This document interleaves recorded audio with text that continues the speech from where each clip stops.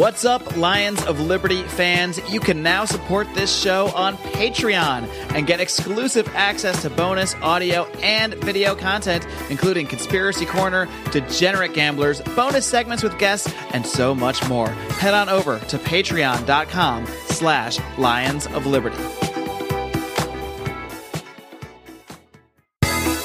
Welcome to Electric Libertyland, here on the Lions of Liberty podcast, your weekly shot of culture, comedy, and liberty with your host, Brian McWilliams. All right, welcome to Electric Libertyland, episode number 75, everybody. Nice round number. Everybody loves a good 75. Passing grade, more than passing grade. And, of course, that means you can find all the show notes for today's episode at lionsofliberty.com/ELL75. Hopefully I will get a passing grade on remembering to put all of the links that we talk about on today's episode there. Because, you know, it's pretty much pass-fail for me, and I pretty much equally do both. But hopefully today's guest will give me a passing grade on my interview skills. He is a man that many of you know of, many of you have heard of. He is the host of the Freeman Beyond the Wall podcast, also the author of The Kids Are Not All Right and Freedom Through Memedom, Mr. Mance Rayder. What's up, man? Oh, man, just happy to be here with you. I love your show, man. Listen every week. Ah, it's adorable. It's so cute. Now watch, he's gonna save up a real zinger, like he's gonna stab me in the back as his last sign off though later on. Just you wait. No way. No way. Well, you know what? Your timing is perfect as a guest, because we had set this up a couple weeks ago. But you know, the first thing I wanted to talk about with you is your book, The Kids Are Not All Right. Its primary focus and target is socialism. So before I get into this story that has pissed me off and just caused me to have a Facebook flame war just yesterday, tell me a little bit about the book and tell me a little bit about overall your principle on how best to preach liberty. And of course, your other book, Freedom Through Memedom, is kind of hinting at this. But, you know, give me the breakdown. Why did you want to write the book? And you know, what are the principles you're using to get through and cut through the bullshit that's out there right now? The purpose of the book was to just teach people what's going on college campuses. You see a lot of things on the news, and it's just tidbits here and there. And, you know, the liberal media is not going to, you know, give you the whole story. They're going to make it sound like, you know, if leftists on college campus are upset about something, it's probably because, you know, 10 Nazis marched onto the campus and started beating people right. It's up. like if leftists are upset about something, as far as the mainstream media is concerned, it's for the good cause. You know, they're obviously on the side of right. Yeah. So I wrote the book to show how what's going on college campuses, that it's the professors who are teaching socialism, how it's manifesting itself in how the students act and what they think, how they're reacting to it on campus and off. You know, I talk about Antifa and groups like that. And then the most important thing to me is how it's making its way into human resources offices in some of the biggest corporations in the country, and how it's coming down to how it's affecting normal people. You know, I work for a huge company. I've had to take these bullshit classes where, you know, you have to agree to call someone whatever their preferred pronoun is, and if you don't do it, you can get fired, and that kind of thing follows you. Yeah, so you mentioned that in the book. And specifically, you talked about Google and James Dalmore. And yeah, exactly right. That's the thing that really stuck with me as well in one of the chapters, is that point that it does follow you. I mean, it's like having the permanent record in school where you're suspended for looking up a girl's dress, but even more so now, because instead of just having this black mark, which maybe you'll get, erased after 7 years, this follows you forever, especially in the age of the internet where everything's permanent. There, you know, no clerical error is going to absolve you of your sins against the left. Well, and you mentioned looking up a girl's dress. Okay. I mean, I did it when I was in school, but it's something, at least you did something to get in trouble for. Right. This is thought policing. You basically think differently than these people, and these people are going to do whatever they can to destroy your life. Yeah. Yeah. And it can't. People have to know about that, and especially kids, especially if a kid's thinking about going to college, if a kid's already in college. I wrote my book for that, for kids who are going to college, so they know what they're going to run into. Kids that are already in college, so they can understand what they're going through, and for parents and anyone to understand just how dangerous this is. I mean, they're preaching an ideology that killed almost half of my family. Mm. Well, tell me a little bit. Where's your family from? Like, what's the background there? Well, my grandmother's family is from the Ukraine, and her mom escaped in 1917. When the revolution started, and she left behind 6 sisters. And after 1933, after Holodomor, they've never heard from again. Yeah. And by the way, so the Holodomor, I don't know how many people listening to the show will know what that is. Specifically, because the truth, I did not know what the term was, and I was really interested to read about it in your book. So explain that a little bit. This is basically in the Ukraine in regards to famine, and the whole story is fascinating too, with the journalist who goes to report on this. It was called the Ukrainian utopian state. So tell us a little bit about that, because I guarantee I'm not the only one who lives in ignorance. I'm the only one proud to do it, but many other people probably. It basically stands for the starvation. It can be translated a couple different ways. But in 1932, the Ukraine, which was part of the Soviet Union at the time, they realized that they probably were going to have a famine the following year. So they decided to rely on the motherland, on Russia, on Moscow for provisions. Well, Moscow didn't plan for it either. So when everything came down to how they were going to ration things out, there were some groups in the Ukraine who had already been talking about rising up against Moscow. So basically, Moscow just decided that they would just let them starve. And there's figures thrown all over the place, but when you average out what most historians believe is that 7 million people in the Ukraine from 1933 to 1934 starved to death. And this, of course, is in pre-internet days and pre-easy transportation days, for that matter, so that you make an instance of a journalist who traveled there to report on it and then didn't report the circumstances. And instead, there was nothing there to combat the propaganda put out by the Soviet government saying that, everything in the Ukraine is fantastic and it's operating like a well-oiled machine instead of a starvation facility, essentially a statewide or a nationwide starvation machine that they've created. Well, every once in a while, some people may hear the term referring to a reporter that they're pulling a Walter Duranty. And Walter Duranty was a New York Times reporter who went to the Soviet Union to report on, because it was a paradise, it was a utopia, and he went there and he found and what he found was that people were starving to death in the Ukraine, and people were starving to death in Russia as well. But when he came back, his ideology, he brought back and reported what his heart was with the communists. So he came back and he said that there was absolutely nothing wrong.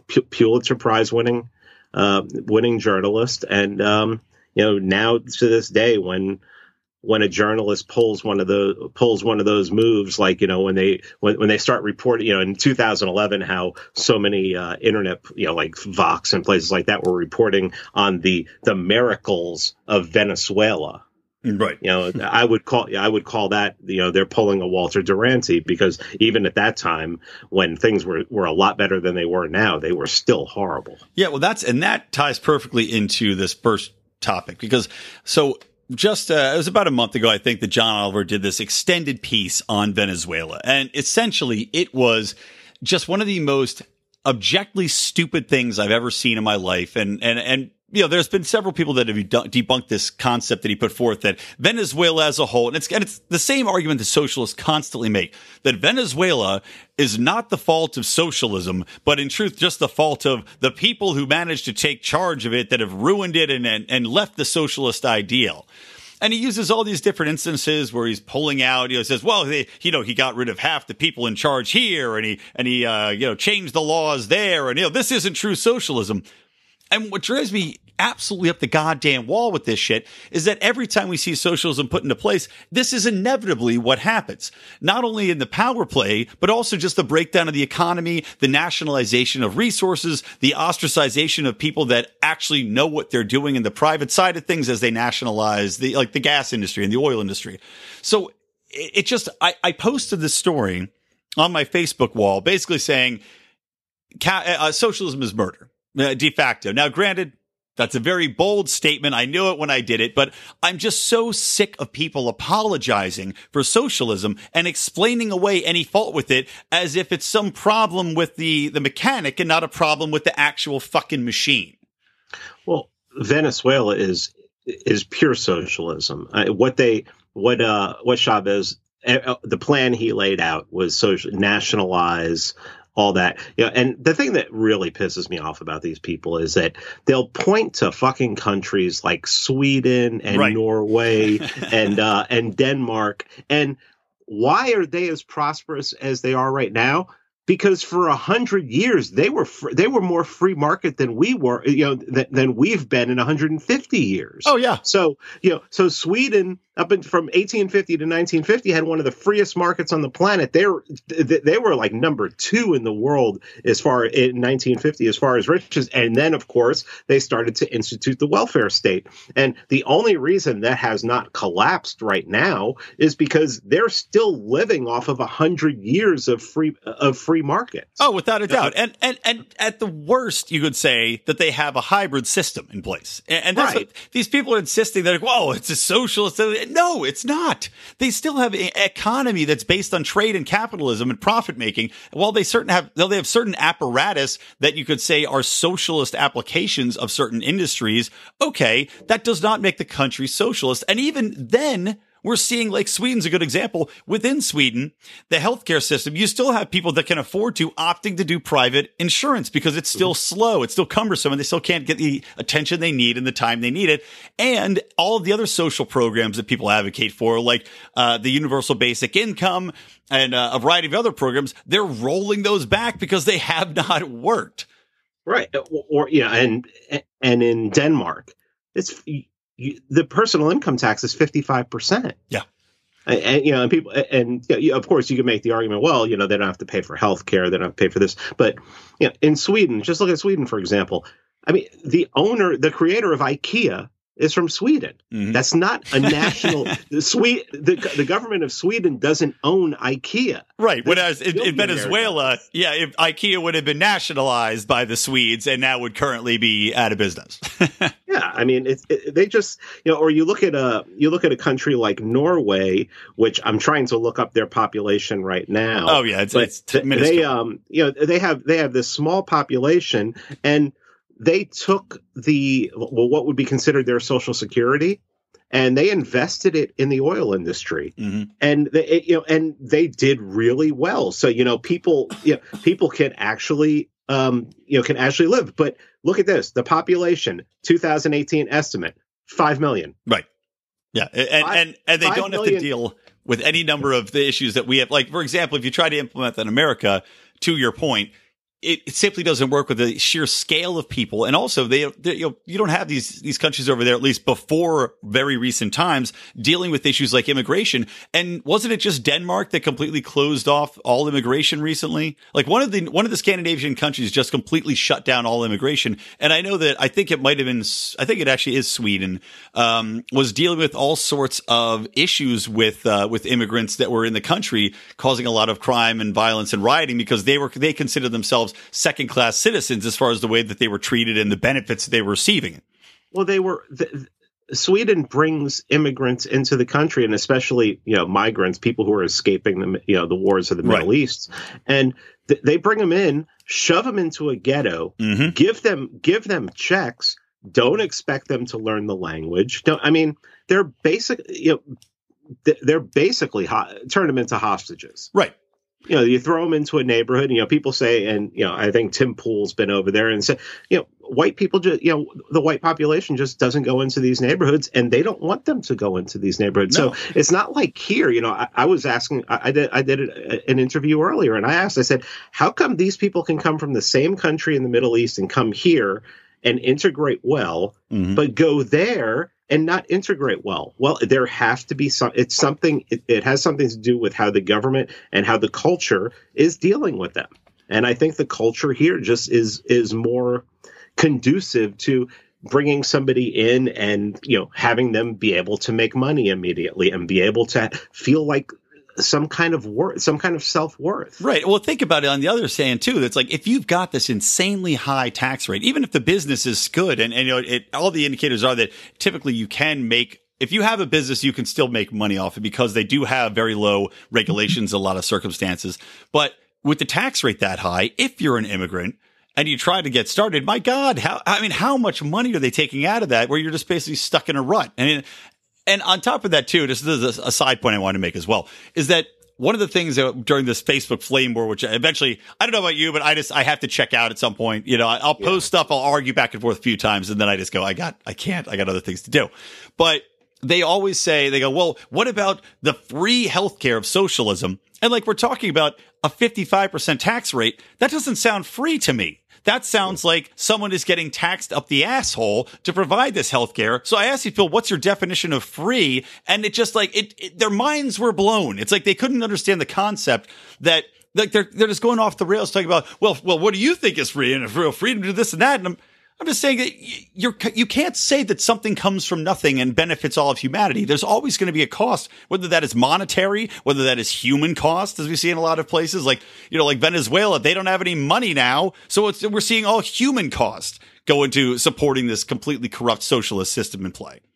Well, Cuba has free health care there, and I don't know what their taxation is, but I don't think it's high at all. But I mean, and Michael Moore did a documentary about how great the healthcare system is there. Then how come people from around the world aren't going there? Exactly. They show them the one hospital that's not completely covered in rat feces and people bleeding out in the hallways.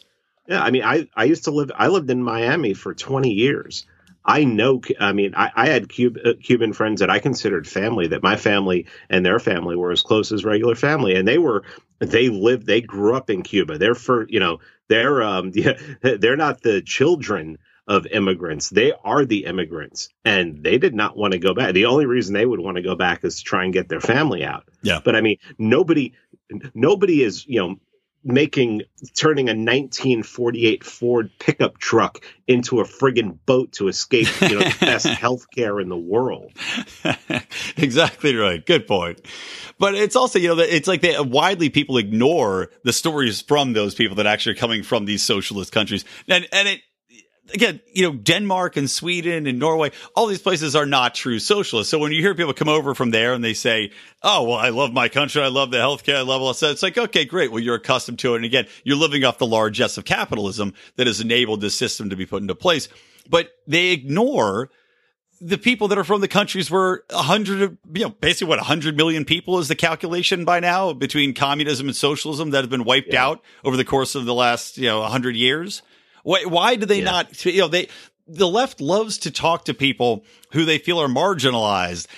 Whether they be LGBTQ or black or Hispanic, whatever it may be, they love to pull these people out and stand them up as examples. But God forbid they talk to anybody that's lived through a hardship on anything that they don't support, because they just have to ignore those people and pretend that they don't exist, or that that they suffered under a system which, with a slight tweak would just be fantastic. Well, and any modern day commie will tell you that the Soviet Union wasn't real communism. It was state capitalism. So capitalism killed all of those people. There's a guy in Canada who grew up and lived as an adult under Soviet oppression. And he goes to these protests where you have these college student commies come out there, and they're drawing chalk, hammer, and sickles on the floor, and he'll start talking to them and asking them questions. And when they realize that he grew up in the Soviet Union, they can't get out of there quick enough. Of course not. They can't get out of there quick enough, because what are you going to say? What are you going to say to this guy? Well, at least they have the option of retreat, as opposed to the Russians during World War II, when the Soviet Union didn't have enough bullets, so they just shoot their own troops when they tried to retreat with their empty guns. Yeah. I mean, these kids, they're, and it's something, I'll bring it back to my book, is they're, I was trying to explain this to someone the other day. I was saying that because when I was growing up, my mom, even though we grew up very poor, there was a time when my mom, most of my childhood, my mom didn't work. She stayed at home. So she was there when I left for school. She was there when I got home from school. And, she tried to do the best she could. And I had my dad constantly preaching against communism, against Russia, preaching against telling me about what was going on in Cuba. My uncle's doing the same thing. So basically I was raised in this environment where, I was raised in a strongly patriotic, household, which is something that has its own, which I think has its own problems. But the, kids nowadays, both parents are working. The internet and, the internet and video games and whatever are what's raising them. So I think by the time they go off to college, it's not like they have a foundation or any kind of bedrock. Yeah. I think they have Play-Doh up there, and the professors can mold it in any way they can. Well, I agree completely with what you just said, and you said you listen to the show regularly. I made this conjecture, and backed by nothing other than my own theory, but that because parents are working, they're checked out, and parents, in truth, from these generations that are in place right now, tend to be more self-centered in general. Anyway, it started with the boomers, and it's been passed along to their children. But you do have these kids that do not have that bedrock, as you said. They're not interacting. They're not the sense of community and the sense of personal interaction isn't there. The sense of being able to address ideas and discuss concepts isn't there. And yeah, you do have them going down these. Either I think they're the complete, almost blank slates where they can be completely impacted when they do go to college, you get exposed to a community of their peers where you're kind of immersed in that. Or, as I had said earlier, I think that a lot of the violence that we see now comes directly from the style of parenting that currently exists today and this emphasis on the digital commune rather than personal interaction, because you have all these different routes that you can take down the internet. You've got people that go home, they go from school where they're on their phones all the time to home where they're on the computer to the video games to whatever else. They're not interacting with friends. They're not interacting with family. And thus, it's so much easier for them to simply result to or react violently when anything challenges their ideas or challenges their state of being. And some of these kids go far beyond what we'd expect with extreme violence, shooting up the schools. And other ones, though, turn out to be these social justice warriors where they've got this one idea that they believe in wholeheartedly and blindly. And if anyone dare challenge it, they don't have the ability to actually address it or listen to anyone else's ideas. And the only response to that is overwhelming violence, aggression, screaming, shouting, or a complete mental breakdown. Well, they don't know how to deal with an opinion that's different than theirs. When I was growing up, I grew up on the streets of New York, and we ripped each other all the time. We would just hang out and make fun of each other. And sometimes it would break down into fights. I've been punched in the mouth. I've been punched in the face. I've been knocked to the floor. How many of these kids these days have had that happen to them? Yeah. I'm sorry. I know it sounds old, and I don't want to sound like a boomer because I think I think they're absolutely the worst generation. The absolute worst generation. But that really helps you to grow when you're interacting face to face with kids and people your own age, even people who are older.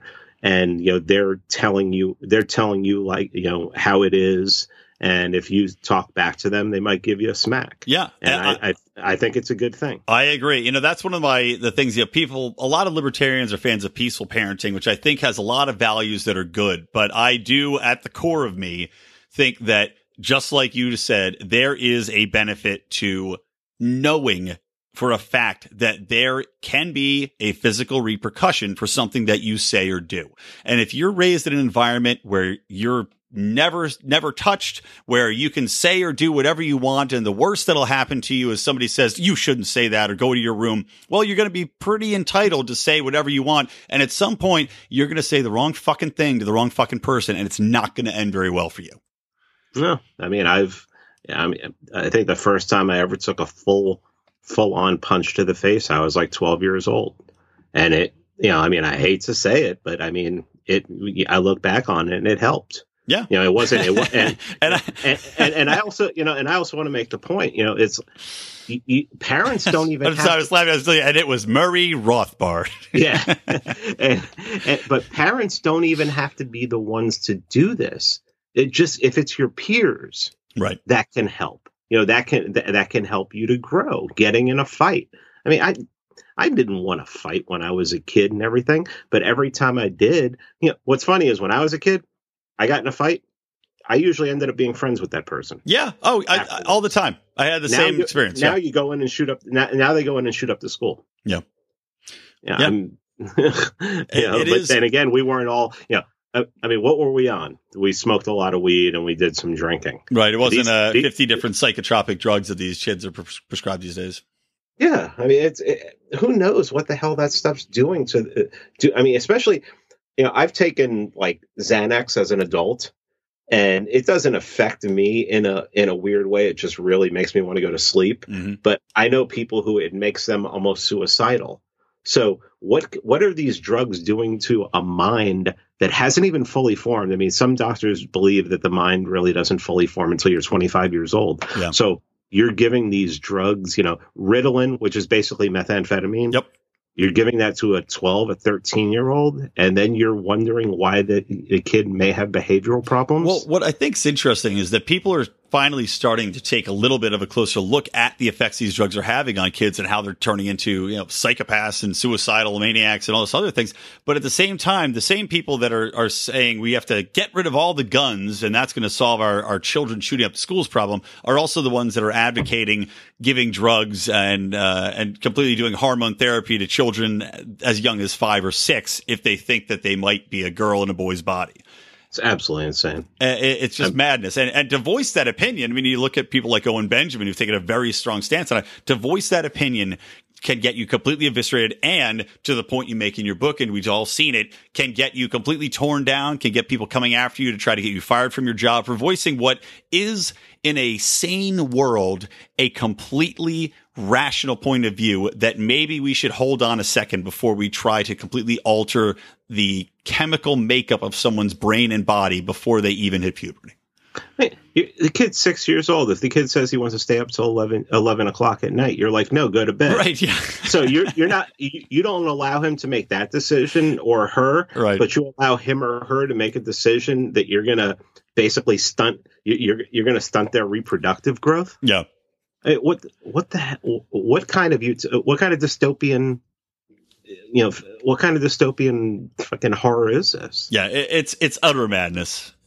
So on that note, let's take a quick break and then we'll come back and do a little talk about some other crazy things going on in the world. So guys, we'll be right back in just a moment with more Mance Rayder. We don't rise to the level of our expectations, we fall to the level of our training. Those epic words from Archilochus can sum up your ability to succeed or fail in business. I want to recommend Conversation Mat Time to our listeners as a way to hone your one-on-one conversation skills in a role-playing session that can help take you to the next level. During 25-minute sessions, you'll work through the best way to approach that raise, that interview, or that relationship with a practiced professional that will provide the confidence and experience you need to get paid what you're worth or take that interpersonal risk you've never been able to conquer. Just like in jiu-jitsu, the difference between a novice and a black belt is mat time. Train to win. Visit conversationmattime.com and take advantage of a free 15-minute consultation just for listeners of this show. All right, welcome back to Electric Libertyland, episode number 75. So I am here with Mance Rayder, author, podcaster, shining beacon of memedom in our liberty world. So I wanted to, we just finished talking about a little bit of this Venezuela talk with John Oliver, but while we're talking about people that are in the media, prominent comedians that happen to have talk shows, why don't we talk a little bit about Miss Samantha Bee? So let's hit on Samantha Bee being honored by the Television Academy right after she called Ivanka Trump a feckless cunt on cable television, and then talk a little Joy Reid, and then we'll wrap it up with a nice cake. How does that sound? Sounds good. All right. All right. So getting into this first topic. So we're just talking about John Oliver, who John Oliver, I can respect him. Well, every day my respect for him gets less and less. I'll say that. But yeah, I used to love the guy. I can't watch him anymore. No, it's almost like Colbert in that Colbert was, I mean, his show was so brilliant when he was being that Republican character, that GOP character. He did an incredible job being funny, but also being pretty equal as far as the sides he'd skewer. And his character was hilarious. Now he's just a complete shill for the left. Every day it's an anti-Trump thing. John Oliver is basically the same thing. And it's, especially if you look at the Venezuela stuff, it's just the basest, stupidest commentary.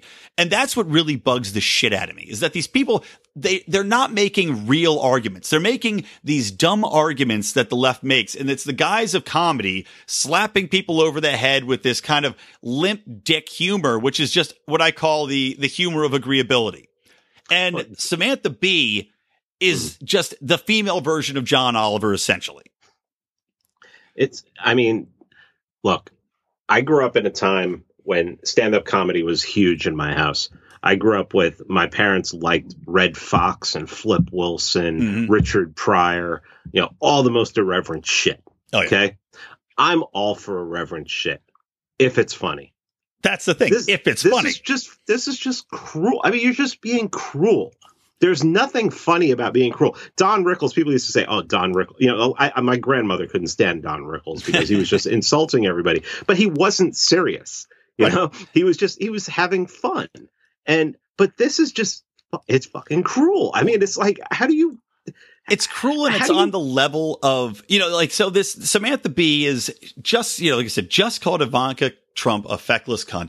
That she's being honored with an award. And this is days after Roseanne's show is canceled, of course, because Roseanne had the gall to, and granted, she should not have done this. It is definitely, it harks of racism to call anybody of African-American heritage, which I don't even think she might have realized at the time, but I didn't know she was African-American. No, she doesn't really look like it. She looks like she's, Muslim American, but and she is. But, right after this, Samantha Bee says, but because it's not only is it not funny and it's just cruel, but it's also, when you're talking about Ivanka Trump, she's basically, I think the full comment was something about pushing her tits up to talk to daddy, which of course, not only are you calling her a cunt, which in our American lexicon is the worst thing you can call a woman. Meanwhile, in England, you could say it all you want. But also, she's insinuating that Ivanka Trump and Donald Trump are incestuous. Yeah. So I mean, go ahead, man. Go ahead. Well, she's also insinuating that she would have something to do with immigration policy, and if Ivanka Trump had something to do with immigration policy, she'd be pissed off at that. Right. Exactly. She'd be like, "Oh, well, why does she have anything to do with immigration policy? She's just a daughter of the rich president. White girl." I mean, why should she have an opinion? But all of a sudden, she's a feckless cunt if she doesn't have an opinion. Right. And if she did have an opinion, she'd be a feckless cunt. Exactly. You're cunted if you do, and you're cunted if you don't. And the picture she's covered, it was like something on Twitter too of her like kissing her baby. And this is the thing that's triggering the left now is the president's daughter, who has, by the way, been a very outspoken advocate for so many things that the left cares about. Yeah, I know. And yet like you're saying, she can't win. And on top of that, Roseanne now gets her show canceled, and the Television Academy is still going to move ahead and honor Samantha Bee with this award. And I'm going to click. I apologize. I should have pulled this up earlier to find out what this fucking award was called, but is going to honor her with an award just, days after. I just, the complete bias, the unforgivable, blatant and transparent bias that is held within the entertainment community and just in leftists in general is just, it's unforgivable. Like I still am shaking my head. I can't fucking believe it. I mean,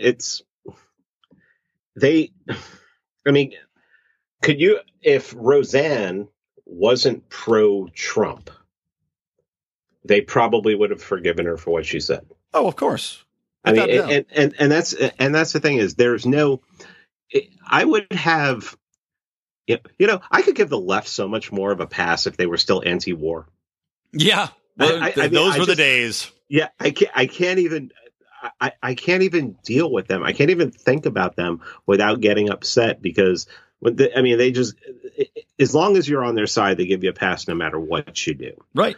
But as we're seeing with Joy Reid now.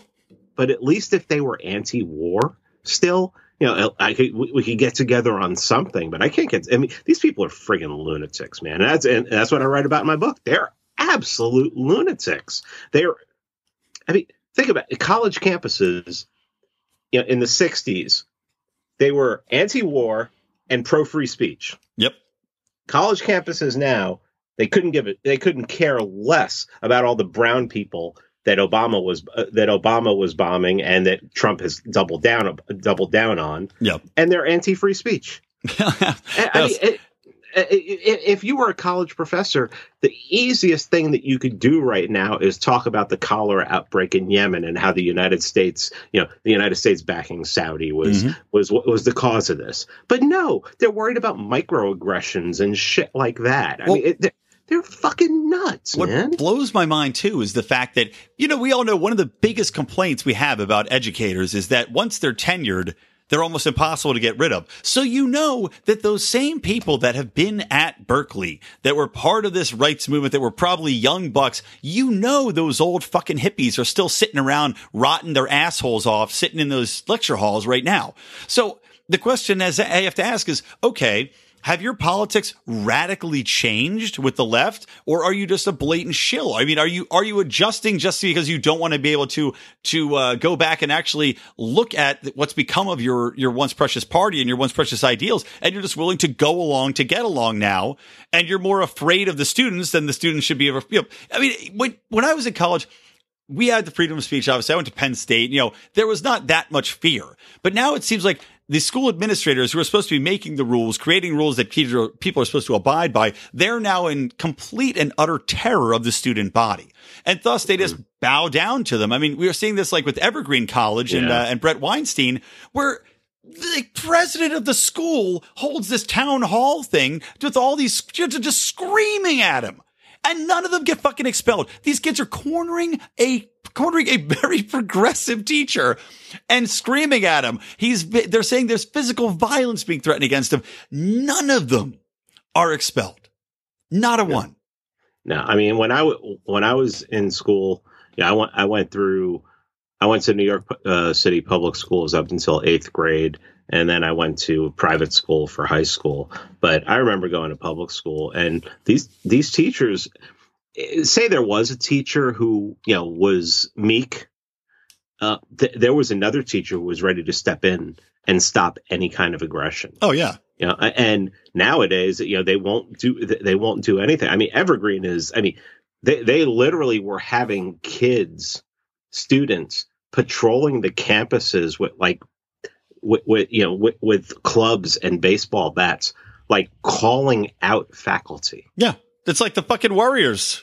Faculty come out, and then if you look at it, and if you want to have some real fun, look at the curriculum in that school. Oh, I'm sure it's all. They're not learning. They're not learning anything. They're not learning. It's just different variations on gender studies over and over and over again. Oh, even in the sciences. Yeah. Even in the hard sciences aren't even hard sciences there. We've seen that go by the wayside. There's no such thing as reality or fact anymore. It's all very subjective on your personal truth, as the left has coined it. Yeah, man, if I had a kid right now who was of age, getting ready to think about college, I'd be pushing. I'll pay for every cent of trade school so you can learn and do whatever you do. Don't go near one of those. I mean, I would hope that I would, have, molded a brain that would be, even more hardcore than me by this point. But I wouldn't.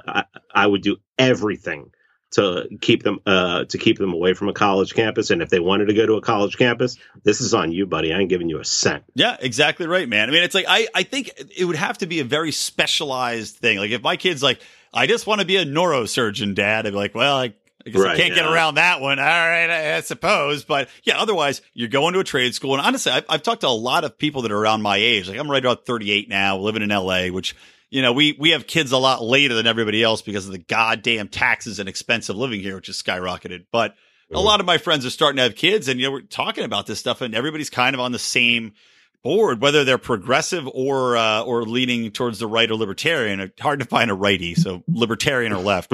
But same thing, you know, it's just like the value's not there. And the more you see, so many of these states, like New York State, is pushing through this community college for everybody. You say, what a colossal waste of money. Not only are you going to have kids just go and drop out after a semester or two to go pursue a trade school or to go do something else anyway, because not everybody's meant for fucking college, but you're also just degrading what it means to get a college degree. So you're just going to, like, the issue of student debt, which the left loves to cry about, forget that it's already backed by the government, which is half the problem. But then we get into the fact that just when you have this emphasis on education and you're telling everybody you have to go to it, you're basically just evening out the marketplace so that now that's the new high school degree. So what's the goddamn point of it? Yeah. And you're charging and you're forcing a kid to go into debt for the next 30 years, right? You know, because you're giving away free money. And I mean, it's remarkable. Exactly. It's remarkable. The good news, at least, is that I've seen places like in Missouri, in Evergreen, and a few other of these places where it's actually been blown up. You know, I know Evergreen for a fact this has happened, but you are seeing enrollment completely bottom out at these schools, which is awesome. Good. So there you go. The free market, at least in this respect, is getting a win for us. It's a loss for them, and it's a huge win for the free market and for sanity, and that makes me very happy. Yeah, that works for me.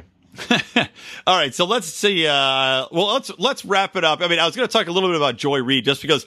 Well, I'll do it real quick. So Joy Reid, of course, she has this blog that was back in the day, and it was, you know, some stupid name blog she just wrote on, and it was forgotten. She shut it down once she became a big star, and it was archived though, where people could access these internet archives. The Wayback Machine, I think it's called. So people dug up these old posts of hers, which were very much anti-gay, questioning whether or not 9/11 was an inside job, all sorts of anti-gay and anti-Muslim views. So they were brought to the surface. And of course, Joy Reid first claims that she was hacked, which is just such a dumb excuse. But, you know, it's like the thing people just always default to. But now has actually admitted that she did write them. And as we are seeing, and as you stated earlier, when you are on the left side, there is no criticism. It is just whisper quiet. MSNBC won't address it. No one on the left is attacking Joy Reid and tearing her apart. It truly is incredible, the suit of armor, impenetrable armor that you put on when you become a leftist. She's not smart. Her writing is horrible. And she's basically just regurgitating whatever they tell her to. That is exactly right. She is not. We're not talking about a thinker here. You know, we're not talking about somebody who could actually sit down and write their own book. Decide I got to write on this topic. No, she's going to have 12 or 13 staffers write a book for her, and she's. I mean, this is not. I mean, the majority of these people. I mean, some of them. I mean, obviously, someone like Maddow. I mean, I think she went to. She went to Oxford. Yeah. So obviously obviously she has a brain in her head. She has a brain. She just doesn't have a heart or any sort of journalistic integrity. Correct. Yeah. I mean, at least she could sit down and write. I mean, Joy Reid is reading off of a teleprompter. She's reading what they. I mean, I mean, these are just these are not people. These are not people who should be leading thought. You know, they shouldn't be influencing thought because they don't have an original thought in their head. No, it's just the epitome of useful idiots, and it's buying into this. I guess what you'd call it the empiricism of, or the American empire of media, which essentially we all know that, so many of these companies and corporations are traced back to like the Foreign Relations Council, or the Council on Foreign Relations. There are so many people that sit on the high level boards or have high level positions in all of these media companies that just basically you can see the trickle down effect it has, where they are dictating the stories that come out, how they get covered. Some of them may be a little bit more right leaning. Most of them are left leaning, but there's like 3 different organizations that kind of control the narrative in all these different factions. Oh. And yeah, Joy Reid's just the latest in line. Well, she's a happy parrot. I talk about it in the book. I remind people, MSNBC was a cheerleader for the Iraq invasion. Oh yeah, all of them were. CNN, the New York Times. The New York Times was one of the biggest cheerleaders. One of the said clearly, put out articles that there were WMDs in Iraq. I mean, they're being controlled by somebody. I mean, to say they're being controlled by somebody is to be, it sounds conspiratorial. But I mean, these people are not writing. These people don't have free. Don't have the ability to just go out there and write whatever they want. It has to go through an editorial board. Oh yeah, a lot of it's being written for them, especially when you get into the media and you get into the TV media or the radio media. Oh yeah, print media. Print is going through multiple edits. And nowadays, it's not even print media. It's they need clicks. Right. So and it's not even original. Like that, the biggest issue I see today with the way journalism is handled too is that, and this has been, I was talking to a journalist recently about this who's complaining the same way, is that you not only have people that are not cross-checking the facts, they don't have any journalistic integrity to actually delve deep and find out what the truth is, but because of the fast-paced way in which news rolls out now, typically you'll have one source break news, and then all the other people that are on the news side, they will jump on that one story and re-report the same news rather than actually delving in to find out whether it's true or not or do their own story. So to your point, it's clicks. They say, we've got to get on it now. So we're going to repurpose this story and republish it, citing this one source. So you have one source which can easily be proven false within the next few days, but the damage is already done. The scenarios and the narratives are already out there, and good luck fixing it once it's there. Yeah.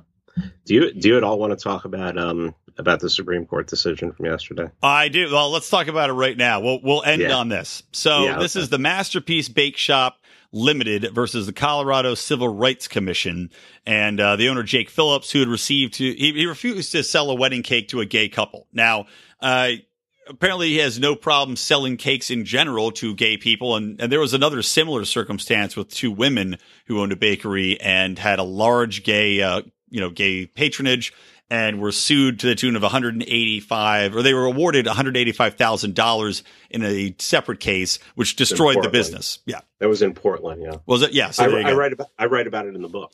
Okay, perfect. So you know exactly what I'm talking about. So this Masterpiece Bakeshop thing, people are saying, the people on the left are saying, oh my God, what an assault on LGBTQ rights. And people on the right are cheering it as a victory for religious freedom. But from what I can tell, reading multiple different reports and analysis of it, this has really been jack shit that came down to almost a technicality, although an important one, in the way the case was argued. So what's your take on it? And then I'll weigh in with mine. Yeah, I mean, it looks like they just want to try and kick it back to the state, and they don't want to deal with it. Yeah. But this is my thing about this. I'm on social media every day. I mean, you've seen my Twitter timeline. I spend way too much. I have seen it. Yeah, there's way too much. I spend way too much fucking time on that thing. But when you look at tariffs, when you look at net neutrality, when you look at all of this stuff, this issue, there is more cognitive dissonance on this issue than anything, because basically what these people think that this guy should be forced. Basically, this gay couple should be forced to give money to this bigot. I mean, right. They're talking about. They're basically saying you got to force this. You have to give this bigot. This bigot has to accept their money. Right. Okay. But what I want to bring it back to is I want to bring it back to my ideology. Yeah, a lot of people call me an anarchist, call me a libertarian, anarcho-capitalist. When it comes right down to it, I'm a voluntarist. Mm-hmm. I believe that all interaction in this life should be voluntary.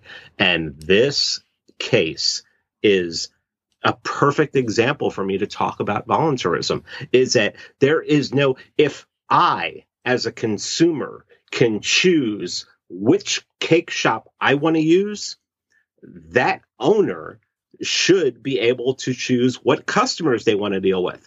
It's also a private property issue. Until when he bakes that cake belongs to him up until the point where there is an exchange, and it's his private property. And if your private property, you should not be forced the government should not be telling somebody what they need to do with their private property. If I bake a cake and I decide that I want to put rainbows and all this shit all over it, and then I decide I want to drop it on the floor and destroy it instead of sell it to people, I should be able to do that. But It's and you can call it, and if you called it art, then you could really get away with it. But, I mean, that's what this, I looked at this case, I was like, and I tweeted this out. I said, if you ever want to explain voluntarism, because I had people arguing with me all day yesterday. I was like, look, you cannot force another human being to interact with another human being. You're basically saying that a Jewish baker should be able to, if a Nazi comes in, the Jewish baker should be able to be forced to bake a cake that has swastikas on it and all this, or a halal restaurant should be forced to make bacon and serve it to whoever wants it. Right? No. Yeah. No. It is the exact same, and people seem that they can't wrap around it. And like you said, the cognitive dissonance is clearly on display because those are very good examples. The fact that you can simply say, well, he should have to do it because this is something that we consider to be a universal right now. And let's not forget that this was not considered a universal right as early as 10 years ago. But now, suddenly in the last 10 years, now this right trumps religious freedom. It trumps private property rights. And like you said, it's just the basic premise that you are in control of your own work. And, it's like anything. If you are going to say that somebody has to do it, they are essentially a slave. Now, you can say they're being compensated, but slaves were compensated arguably by providing them food and shelter for their labor. If you can force somebody to do something at your will and they have no say in it, you are basically making them into a slave. And that is what this is effectively arguing. And what drives me, especially crazy though, is that people don't understand just the broader spectrum of these kind of things. And also that in this day and age, this legislation is completely unnecessary. I mean, I could say, yes, I'm all for obviously gay rights. I'm all for the gay marriage. Libertarians have always been for gay marriage, but the fact that people can't see that, I completely lost my train of thought there. Go ahead. Take your time. All right, hold on. Wait a minute. Let me go a step back.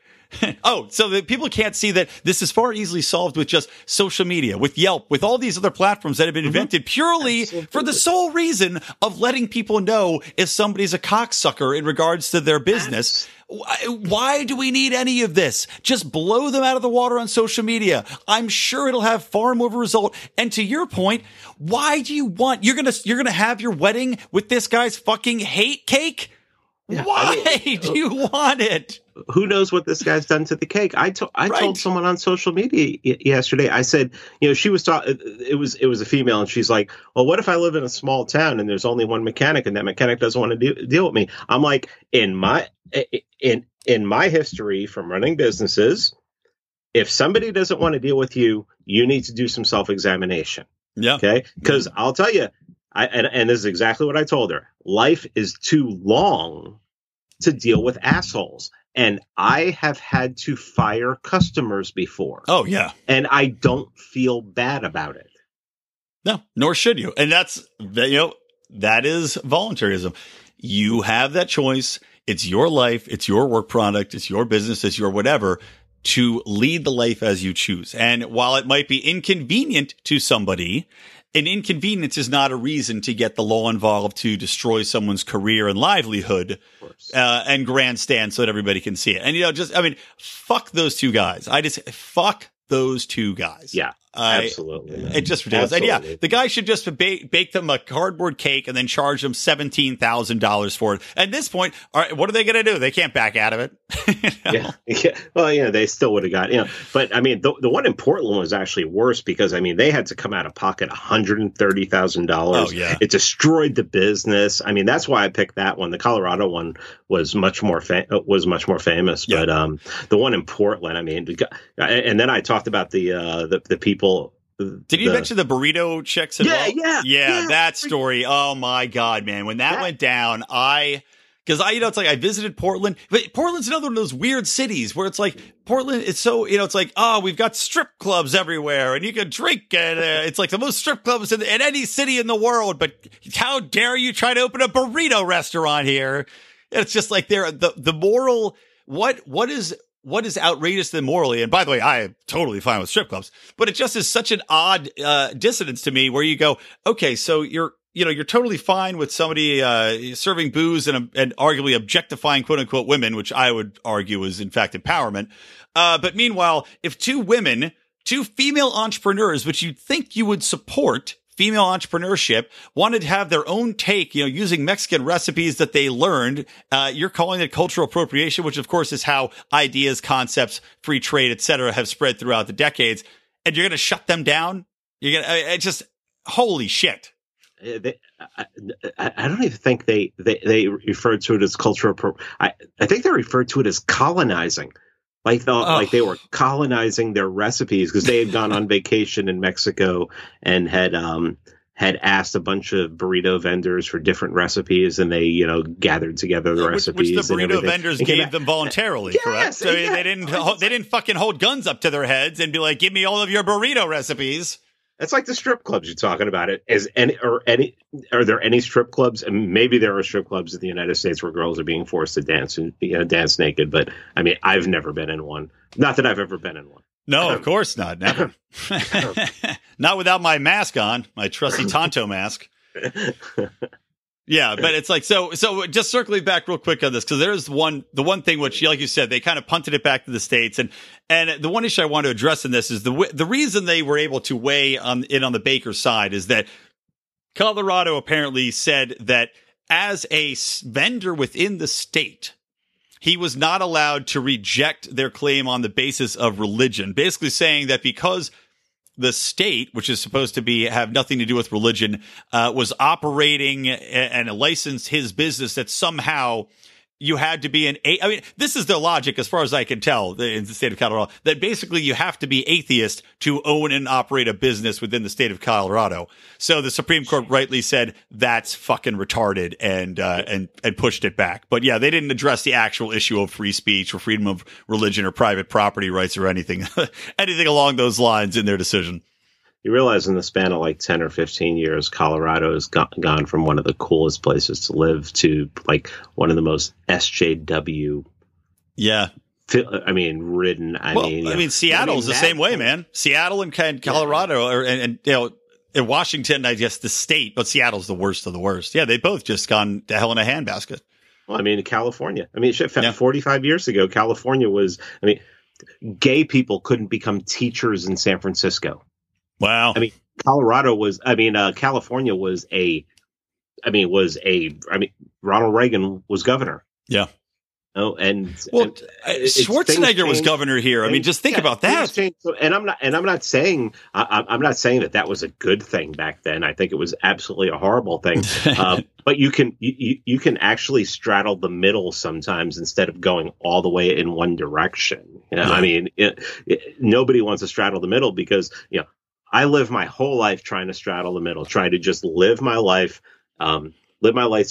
peacefully as possible, and try to be as consistent as possible. But it's really hard And I do not think that people, I constantly have to learn more. I constantly have to read. I constantly have to examine myself. Mm-hmm. And no one wants to do that anymore. No, of course not. They're just too lazy to do it. No one wants to challenge any of their own ideas, first and foremost. And it's because to challenge your own ideas might mean that you were possibly wrong at one point in time. And of course, that's unforgivable. Yeah, I've been wrong 10 times today. So. The most recent instance of being wrong was the idea to come on this podcast.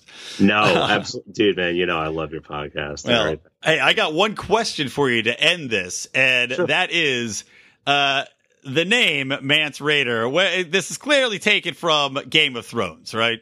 Right. Okay, so why that character? Because I'm trying to remember why. I'm trying to like think back and remember because clearly I'm like this. Okay, this is a pen name. Right. So why that name? He was called the King Beyond the Wall, which the name of my podcast is Free Man Beyond the Wall. He's basically the king of the free people, the people that didn't want to have anything to do with the society, didn't want to have anything to do with the crown. So they went beyond the wall and they formed their own society. And basically, it's a very anarchist society. The only reason they call him the king is because every once in a while the tribes might want to fight with each other, and he's able to. He's a mediator. He's able to mediate, and he's able to say, "Look, we all basically share the same belief system. Let's not fight amongst each other. We have much bigger things to worry about on the other side of that wall." So I think, especially in the books, in the TV show, Mance is sort of, I wouldn't say he's, been gelded or anything like that, but it's not as powerful a character as in the book, but in the books, but he's the kind of character. And I basically what it was is I came up with the idea of the name of the podcast first, Free Man Beyond the Wall, and I knew I didn't want to use my real name because I'm not. Too much to lose.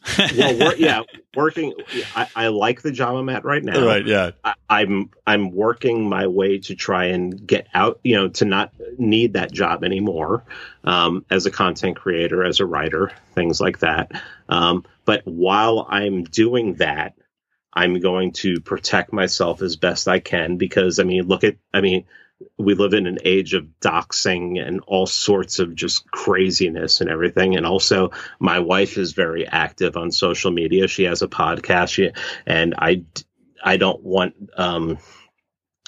I didn't want anybody to be able to relate her to me. Yeah, no, I understand. I do PR for a living, as you know, and I there's always that. I also worry about that slightly, but I figure I do PR. I can spin my way out of it if anything goes haywire.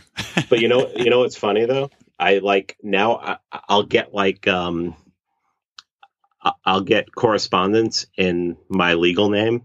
Mm-hmm. And I will look at my legal name like I don't know what it is because it's like I've literally become. It's getting to the point where I may even have to legally change my name. You're writing not an address at all your envelopes. You just write not an address at all your bills.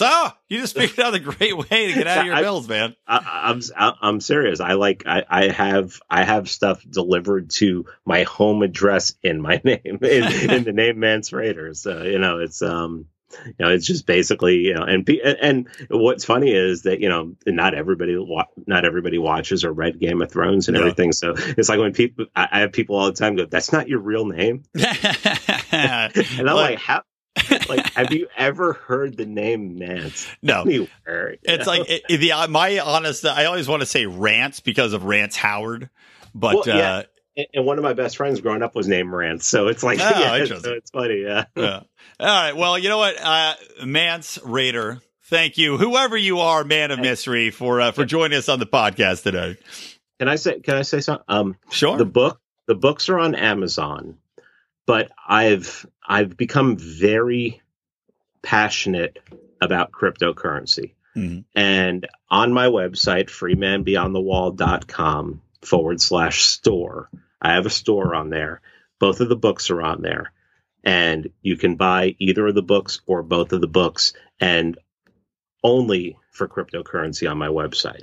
So if you want to use Bitcoin, Bitcoin Cash, Dash, XMR, Litecoin, Ethereum, please. I would actually, at this point, I would rather people would use cryptocurrency. And I encourage anybody out there who is an internet vendor, please do cryptocurrency as an option. Yes, and you can donate to the Lions of Liberty podcast in cryptocurrency as well, guys. So don't forget that that is also an option for us, although it's hard to pick which one nowadays. So just go with good old-fashioned Bitcoin.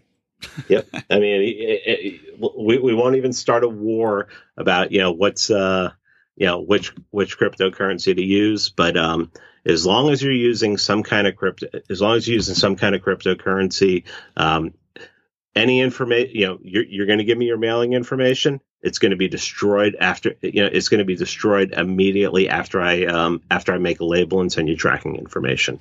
I'm not going to keep this is going to be totally private. And that's what cryptocurrency was, what was created for in the first place. So there you go. All right. Well, guys, to remind you again, you can listen to Mance's podcast, Freeman Beyond the Wall. You can see his porno movie with Mark Wahlberg called Freeman Beyond the Wahlberg, and also read his books, author of The Kids Are Not All Right and Freedom Through Memedom. So, once again, man, great having you on here.